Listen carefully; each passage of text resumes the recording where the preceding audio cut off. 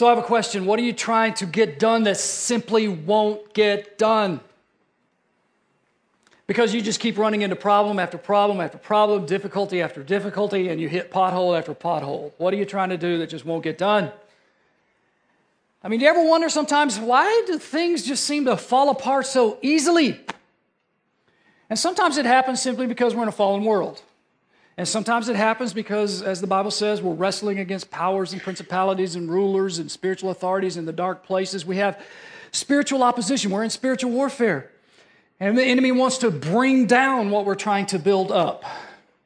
So sometimes it's a fallen world, sometimes it's spiritual warfare. But other times, opposition comes because we are experiencing God's resistance to our projects. Now, in Genesis chapter 11, we see kind of a sad story of a people that are trying to build a city apart from the plan and the purpose of God. And eventually God came in and stopped it. And the lesson for us is if we try to build by our own strength, we can count on the fact that God will stand in opposition to it. And it may take some time, but eventually, either in this life or in the next life, what we're trying to build will come tumbling down. And you know what? That ought to scare us. But it ought to scare us in a good way. So open your Bibles today to Genesis chapter 11. Genesis 11. As we continue our series, before we get started on that, I just wanted to mention, we've got a group of people that are on a bike ride, and they're trying to raise money to support children in an orphanage in Uganda. It's called Ride Amagara, and so that team from our church, they're riding their bikes all the way from Pittsburgh to Washington, D.C., and they're trying to raise a bunch of money to support kids in an orphanage. And while they are on the way, they're going to be our missionaries. So, Father, I pray that you would encourage that team, keep them safe. Thank you for the work that they're doing to bless orphans around the world. And thank you, God, that you're going to use them as missionaries. So bring them back with some great stories to tell about how you provided for them and used them. And we pray all this in Christ's name. Amen. All right, Genesis chapter 10. I know you're in 11, but chapter 10 kind of introduces us to a number of people groups and languages and that type of thing. So where did they come from? What happened? Genesis 11 actually gives us the backstory. So we're going to look at Genesis 11, starting in verse 1 today. Now the whole earth had one language and the same words. And as people migrated from the east, they found a plain in the land of Shinar and settled there. So this plain was probably large and fruitful and beautiful. It's a good place to settle, a good place to raise a family. Verse 3, and they said to one another, come, let us make bricks and burn them thoroughly. And they had brick for stone and bitumen for mortar. So at first glance, this seems like a pretty innocent deal. These people don't seem too wicked. They're saying, hey, there's a lot of us. Let's start some building projects. We need some houses and stuff like that. And by the way, we need kind of a high point in the city, and maybe for military purposes, or maybe they just wanted to have a nice skyline, kind of like Cleveland and Terminal Tower. They're saying, hey, we're going to work together. We're going to build a thriving green city on a blue lake, Cleveland. So far it doesn't sound so bad, but we realize there are three problems with their goals, and that's in verse 4. Then they said, come, let us build ourselves a city and a tower with its top in the heavens, and let us make a name for ourselves, lest we be dispersed over the face of the whole earth. Now, there's nothing wrong with building cities, and there's nothing wrong with building skyscrapers. There's nothing wrong with trying to work together to build something that's going to outlast you. But there is something wrong with it if you do it for the wrong reasons. So let me show you the problems here. Problem number one, these architects in Genesis 11, they're not building for God's glory. Instead, they said, let us build for ourselves a city and a tower. Let's make a name for ourselves. So when pride and personal ambition and power or greed becomes the motivation for trying to accomplish something, for trying to achieve excellence in your vocation, then that becomes dangerous. There's second problem. They're building a tower. What's that? It's probably an ancient ziggurat. That's kind of wedding cake shaped pyramid deal, right? And it's really not for military purposes, so you can look out and see the approaching enemy army. And it's really not because their landscape needed some kind of a identity, like a terminal tower or an Empire State Building. No, at the top of these towers, these ziggurats, there was an altar that was used for pagan sacrifice. So this is not some kind of an innocent, naive, primitive effort to build a stairway to heaven. It's a place for false worship. That's problem number 2. Problem number 3 is the people here don't want to scatter. They want to gather. Now, God's intention has always been for his people to scatter so the earth would be filled with people who are singing his praises and who are telling of his goodness all throughout creation. In Genesis 1, remember, God says, be fruitful, be plentiful, multiply, increase, fill the earth, scatter throughout the world.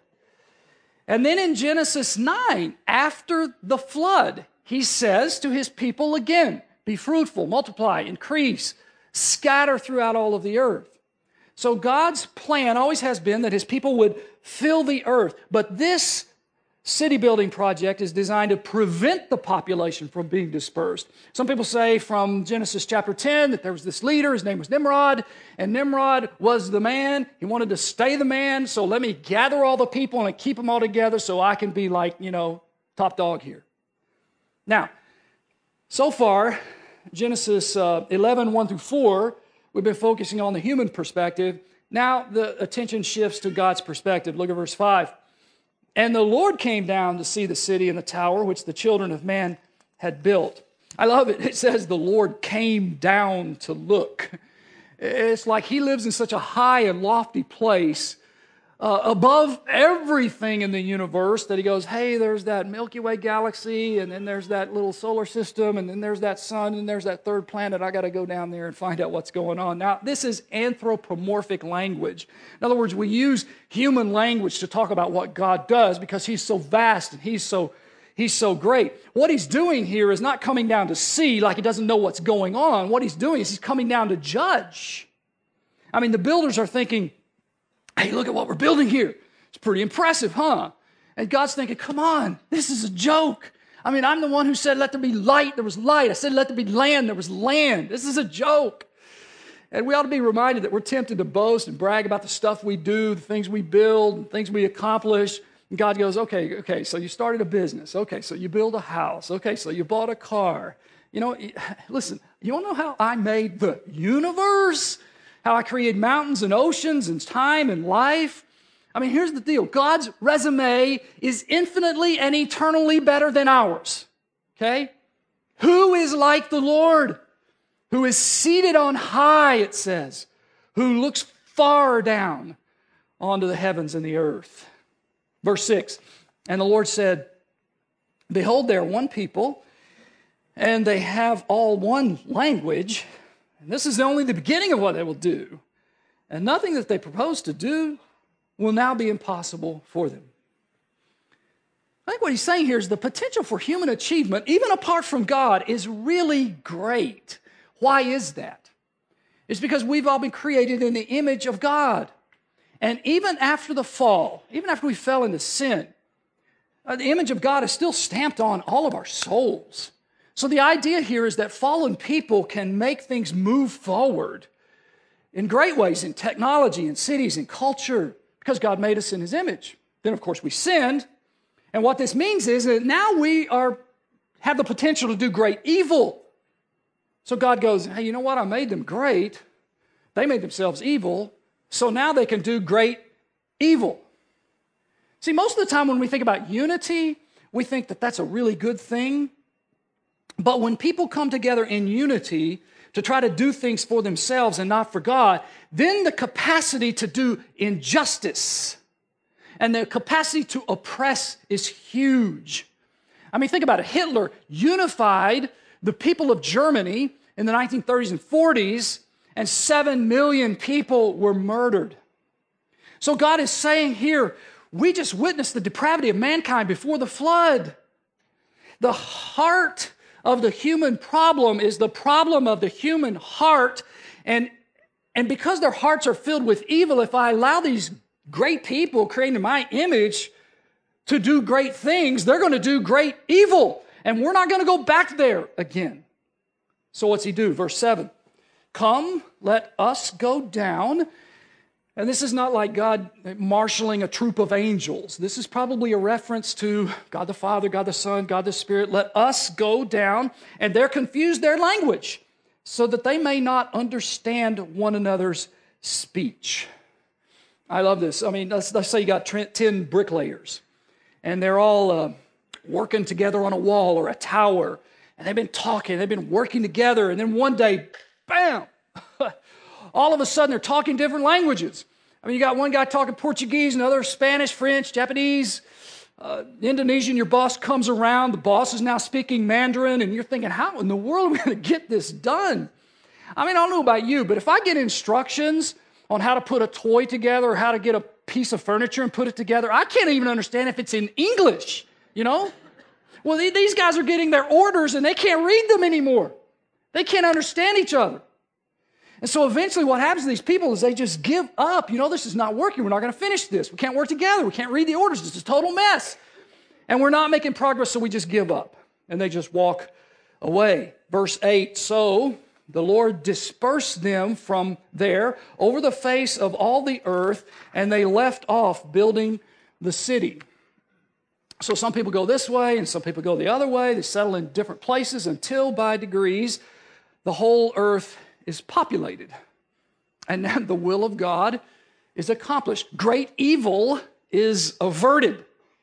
Now, no doubt when this happens, the Babylonians are probably very frustrated. You know what? We had a really great plan. And we thought things were going pretty well. We're making progress. And then God came in and he messed up our plans. And you know what? Some of you may be feeling kind of that way right now, today. Maybe. I don't know. I got this plan. I'm going to marry this person. I got a plan. I'm going to work this job. I got a plan. I'm going to do this ministry. I'm going to build this business. And God keeps messing up my plans. Why does he do that? It's because he loves you. And it's because he knows what you're planning to do is a dumb idea. Okay? He's trying to save you from yourself. Sometimes when you're fighting hard to accomplish something, you might find yourself fighting against God. And God doesn't fight against you as your enemy. God fights against you as your friend. Sometimes God hurts you because he loves you and he wants what's best for you. Remember what it says in Proverbs? Faithful are the wounds of a friend. And so here God is saving these people from great evil, from themselves, because he's really good God. He confuses their language so they can't work together to harm the people that he loves. Verse 9, therefore, its name was called Babel, because there the Lord confused the language of all the earth. And from there the Lord dispersed them over the face of all the earth. So the name of this city, Babel, is connected to a word which means to confuse or to mix. So these people who speak this language, they go over here to settle, and these people who speak that language, they go over there to settle, and they become different nations and different cultures. Now, let's step back and let's think about this story as a whole. We are still doing this. We are still building our little cities and our little towers. We want to build the best. We want to build the highest. We want to build the fastest. We want to be to accomplish the most. When we seek to achieve success apart from God through our own self-efforts, then we are building modern-day versions of the city and the Tower of Babel. And if we do that, then we can count on the fact that God will stand in opposition to it. And again, it may take some time. But eventually, either in this life or in the life to come, it's all going to come tumbling down. Now, what I want us to do is to look a little bit more closely at verse 4 Because that's the pivotal verse in this whole deal.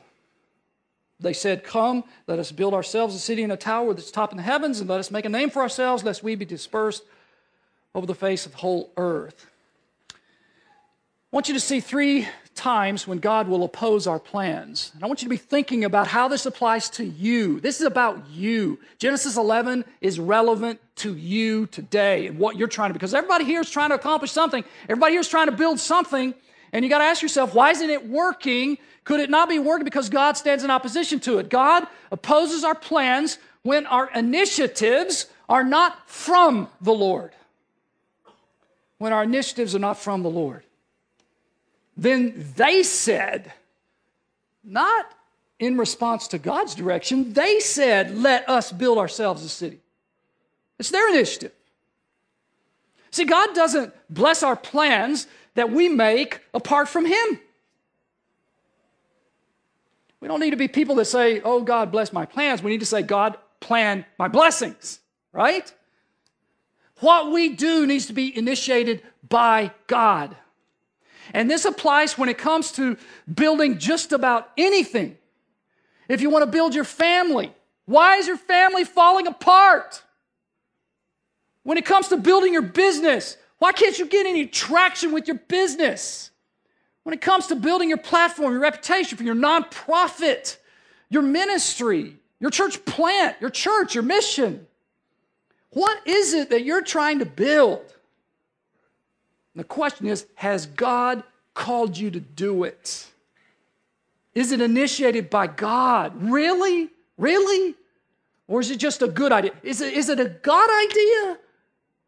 Or is it a good idea? See, there's 2 things. There's either obedience and disobedience. Just those 2. There's no middle ground.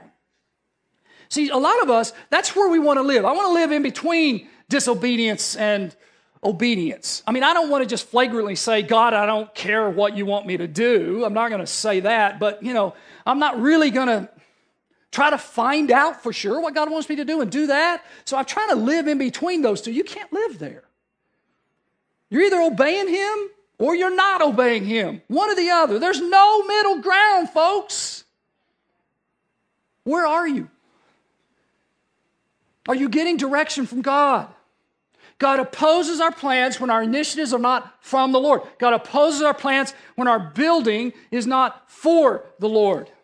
They said, come, let us build ourselves a city and a tower with its top in the heavens. Now again, this is that pyramidal structure with a place of sacrifice on the very top so that the worship is to a pagan god. And sometimes when we build things, we may not have an actual altar where we're sacrificing to a pagan god, but really it's not for the Lord. We have all kinds of ways to build. I want to build a name for myself. I want to build a platform through social media with my blog and Twitter and Facebook. We got these desires to be somebody, to accomplish something. I want to be a mom that my children will rise up someday and call me blessed. Or I'm going to, write a best-selling novel. Or I'm going to be an entrepreneur. I'm going to build a business. I'm going to come up with this new, latest, greatest idea.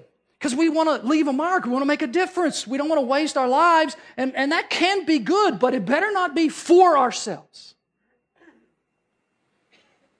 See, we're trying to get to the top of our profession. We even use this language, don't we? We climb the ladder of success. We reach the pinnacle. We make it to the summit. We build platforms. We shoot for the stars.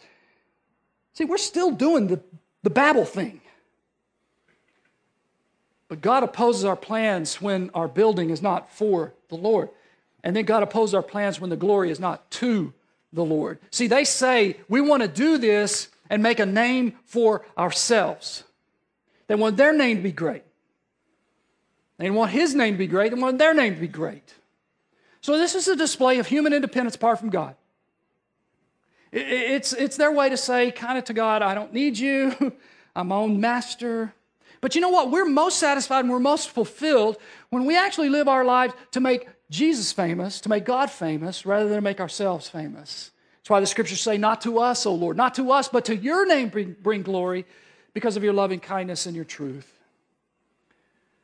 So, God opposes our plans when our initiatives are not from the Lord, our building is not for the Lord, and the glory is not to the Lord. Therefore, this is really fast, so get your pens ready. Everything we do must be God-directed, God-devoted, and God-dependent. Everything. Everything we do. Now, we're not going to do this perfectly, right? We're not going to do this exactly right. But that's got to be our heart's desire. It's got to be our aim. It's got to be our goal. See, we ought to encourage each other to try to accomplish great things for God, right? But we have to remember something. Psalm 127, verse 1. Unless the Lord builds the house, they labor in vain who build it. And unless the Lord guards the city, the watchman stays awake in vain. So if we try to build something, if we try to build anything that's not God-directed, God-devoted, and God-dependent, we will find out one day that God will not only not assist us, but He will oppose us. There's a verse in two places in the Bible, James 4:6 and also 1 Peter 5:5. And it goes like this. God opposes the proud, but gives grace to the humble. God opposes the proud, but gives grace to the humble. So I want to teach you a verse today. Actually two, because it occurs in two places, right? It's very simple. Let's just say the first phrase first. God opposes the proud. Say it with me 3 times. God opposes the proud. God opposes the proud. God opposes the proud. Some of you are cheating. You're looking at the screen. Please take it off the screen. There you go. Here we go one more time. God opposes the proud, but gives grace to the humble. So say that 3 times. But gives grace to the humble. But gives grace to the humble. But gives grace to the humble. All right, let's put it all together. God opposes the proud, but gives grace to the humble. All right, you learned a Bible verse today. Welcome to Sunday school. Good job. If we try to build a nation, we just celebrate our nation's birthday, right? We try to build a nation and we're not God-directed, God will oppose us. We try to build a career, you try to build a company, and you're not God-devoted, God's going to contest it. You try to build a church or a ministry or mission, and you're not God-dependent, God will resist it. You try to build a marriage, and you try to build a family, and it's not developed by God and for God and with God, God will discipline it. So the big question is, are we truly God-directed, God-dependent, and God-devoted? Think about that verse. God opposes the proud, but gives grace to the humble. I want to teach you a little bit how to meditate. You know, the Bible says we're supposed to meditate on the Word of God. How do you do that? Well, one way to do it is just take a little verse like that and just focus on each word. So let's do it. God opposes the proud. God. Who's this? Elohim? Creator? Yahweh? Lord? Adonai? El Shaddai? Jehovah Jireh? This is not someone who is limited in any way. Whatever He wants to do, He does. That's God. He's omnipotent. He's eternal. So, question, what do you want? Do you want the unlimited one's opposition or assistance? Because if He wants to oppose it, it will be opposed. Don't trifle with God. This is God we're talking about here, okay? It's not playing church. This is God. God opposes the proud. Opposes. It is possible for us to live our lives, raise our families, build our businesses, and lead our ministries in such a way that God will actually oppose us. It's not that He's neutral. God can and will and does engineer circumstances for people to kind of unravel. He knocks down things. He confuses what we're trying to build. And it's not because he doesn't love us, it's because he does. He wants something better for us than to be just independent, isolated, self-sufficient people who are unblessed. God opposes the proud. The proud. Now, this phrase doesn't describe necessarily actively disobedient people. I mean, it does describe those, of course, but that's probably not who we are, just actively, flagrantly disobeying God. I mean, maybe you're here and you're doing that. Be careful. But most of us, we're not just flagrantly disobedient. But I tell you what else this phrase describes. The proud, it describes people that are sleepy Christians, passive followers of Christ, prayerless people who are lukewarm and just going through the motions. If you're like that, you're proud. See, the proud people aren't the people that are saying, oh man, I got this, I don't need God. They don't say that, but their lives say that. I got this, I don't need God. Because you're not praying. You're not seeking God. You're not seeking His direction before you make a decision. You're not praying about the direction or the decision. You're not making sure God's going to get the glory. You're not going deeper with God all the time. You're not pressing in. The proud people are those people whose lives are not characterized by earnest, fervent, zealous, God-dependent prayer. That's a proud person. You may act humble. You may be soft-spoken. But if you're not praying, you're proud. You say, well, I don't know how to pray like that. That's why we say get into a life group, okay? Hang around people that can pray. And if you're a life group leader, you need to be teaching your people how to pray. Because what's at stake? Whether God opposes you or assists you in what you're trying to build. That's what's at stake. I mean, personally, I don't want to get to heaven someday and hear God say, you know what, I wanted to do more for you, and I wanted to bless you more and assist you more.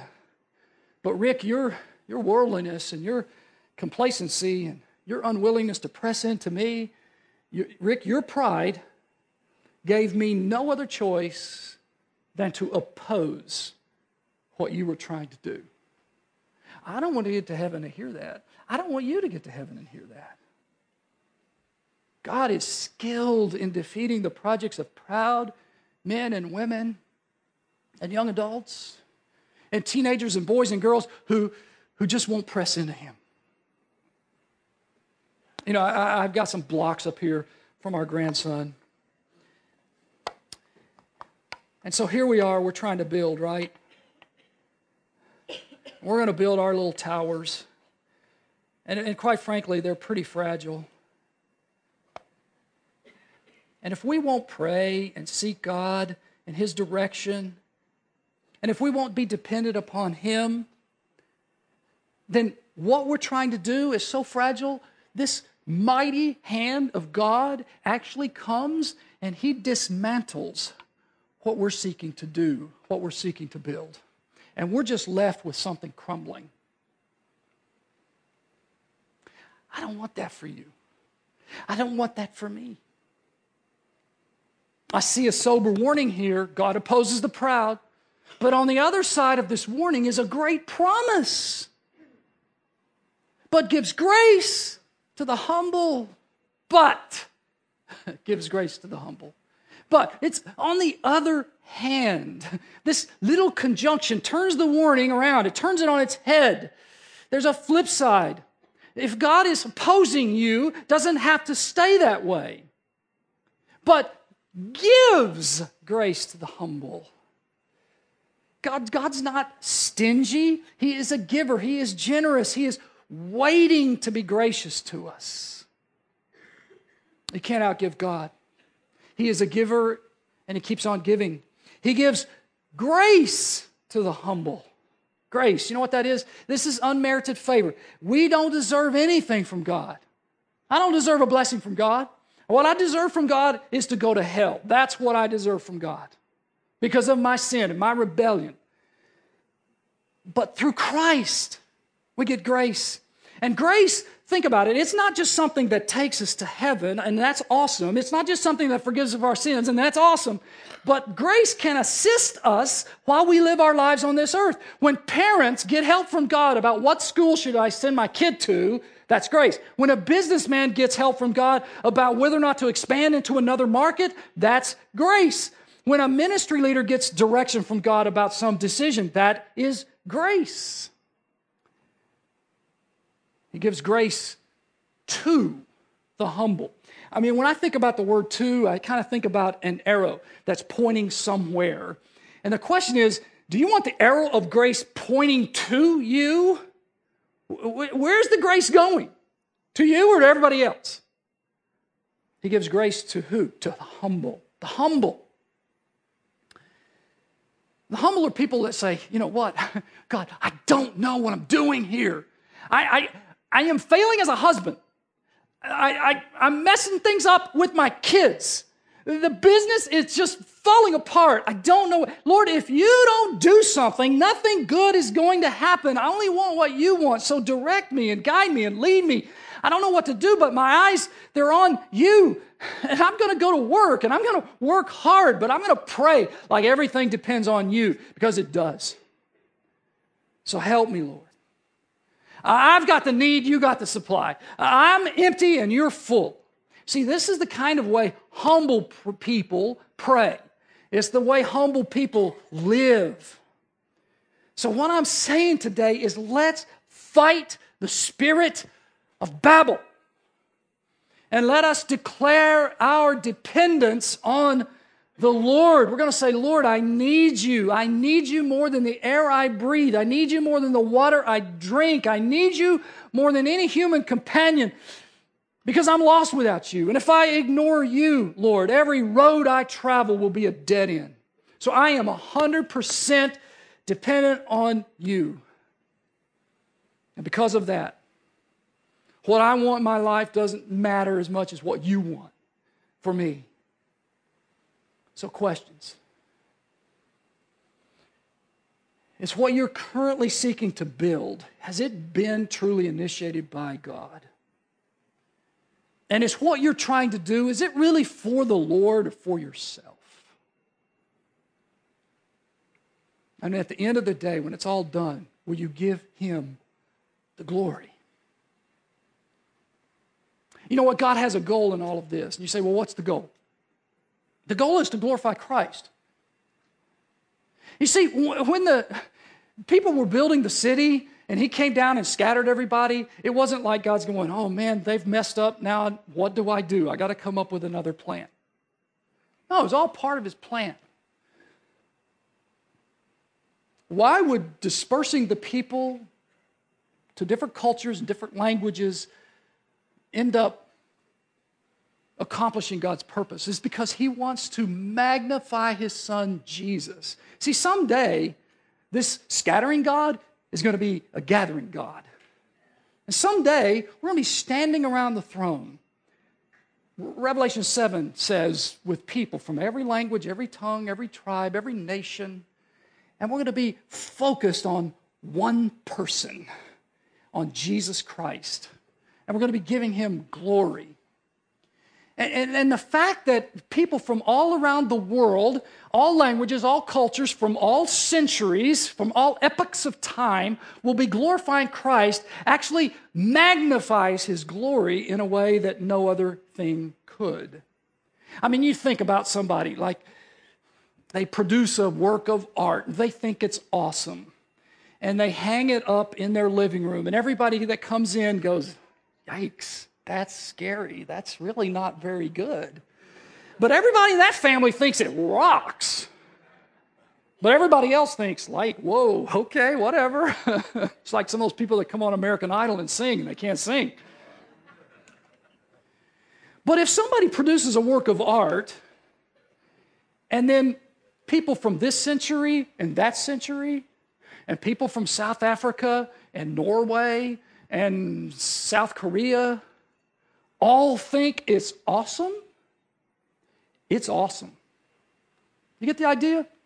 So God has figured out a way to have people from all epochs of time, from all around the world, all different languages. He's going to bring them all together, and we're all together going to say, Jesus is awesome. This is what God was doing in Genesis 11. He's giving us a warning about self-dependence, and he's also accomplishing another more glorious thing that we will see brought together someday when we're all worshiping Christ. Today's takeaway: God opposes the proud, but what? Gives grace to the humble. What's your response today? Some of you need to make sure that you're building your life by God's grace and for God's glory. And you need to put your faith and trust in Christ alone. Because you know what? You want to be there someday pointing to Jesus and saying He's awesome. And for some of you, if you've never given your heart to life to Christ, if you're still trying to build your life your way, then you won't be there that day. And we want you to be there. So there's a prayer that you can pray in the program. Dear God, I acknowledge you as the Lord of all. It's on the screen. Like the builders at Babel, I've tried to build something for selfish purposes. I've sinned against you. I don't deserve your forgiveness. Yet in spite of my sin, you love me so much that you sent Jesus to die on the cross so I could be forgiven.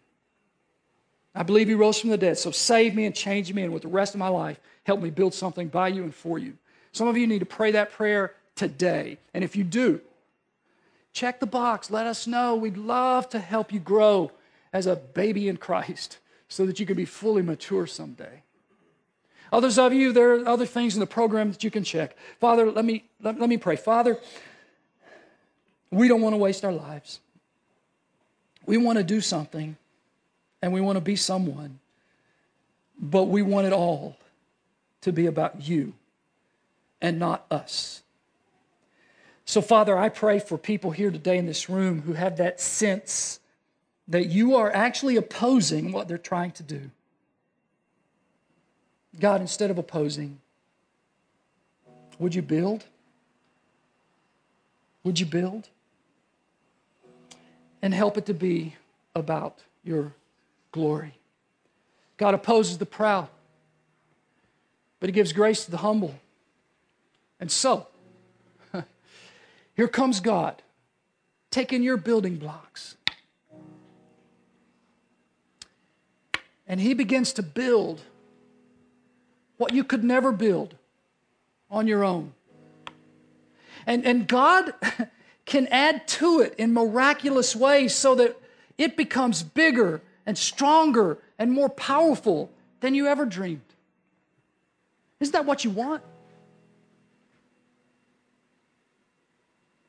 Pray, trust, yield, depend, press in, seek Him, always, only, forever. One of the families that we're really proud about here is the Wagners. They're going to hate me saying that, but Tom and Sue started a ministry called Care on the Square. It's awesome. For years, been going down to feed needy people, poor people, hungry people, homeless people. And God has allowed them to expand their ministry. They worked a new relationship with the Cleveland Food Bank and also with a church that we've helped to start, Forward Church in Slavic Village. Forward Church was started by a guy named Jeff Bodziani. He used to sell drugs down in Slavic Village, got arrested, thrown into jail, met Christ there. And then all of a sudden I saw him sitting over here in a service one time. Next thing I know, he's being baptized here. Then he goes through some church planting training classes here. And now he's back planting a church in Slavic Village where he used to sell drugs. It's awesome. It's awesome. Yeah, it's awesome. Well, the Wagners have partnered not only with the Cleveland Food Bank, but also with Forward Church. And last month had their first, I'm going to call it a veggie giveaway, I guess, giving away produce.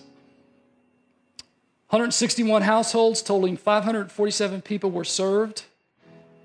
there at Forward Church by Carol on the Square. They gave away 11,816 pounds of fresh produce, onions, potatoes, sweet potatoes, watermelon, cucumbers, all that jazz. 8 people from that giveaway came back to Forward Church the very next day because of that veggie ministry. One woman named Kathy came as a direct result of the giveaway, and she moved toward Christ and openly acknowledged a heroin addiction during the service. So, that's all. We need to pray for Kathy. Listen, when you give money here, like we're getting ready to take an offering, right? When you put money in the basket here, those kinds of things happen. This is a great investment. You know, some of you write big checks to organizations overseas and other parts of our nation and that kind of thing. Great, please do that, but don't shortchange this church because there are great things that are happening because of your generosity. So, Lord, as we give today, multiply the ministry. Bless Tom and Sue and Jeff and the many others that are serving here because of what you're doing. And we give you praise in Jesus' name.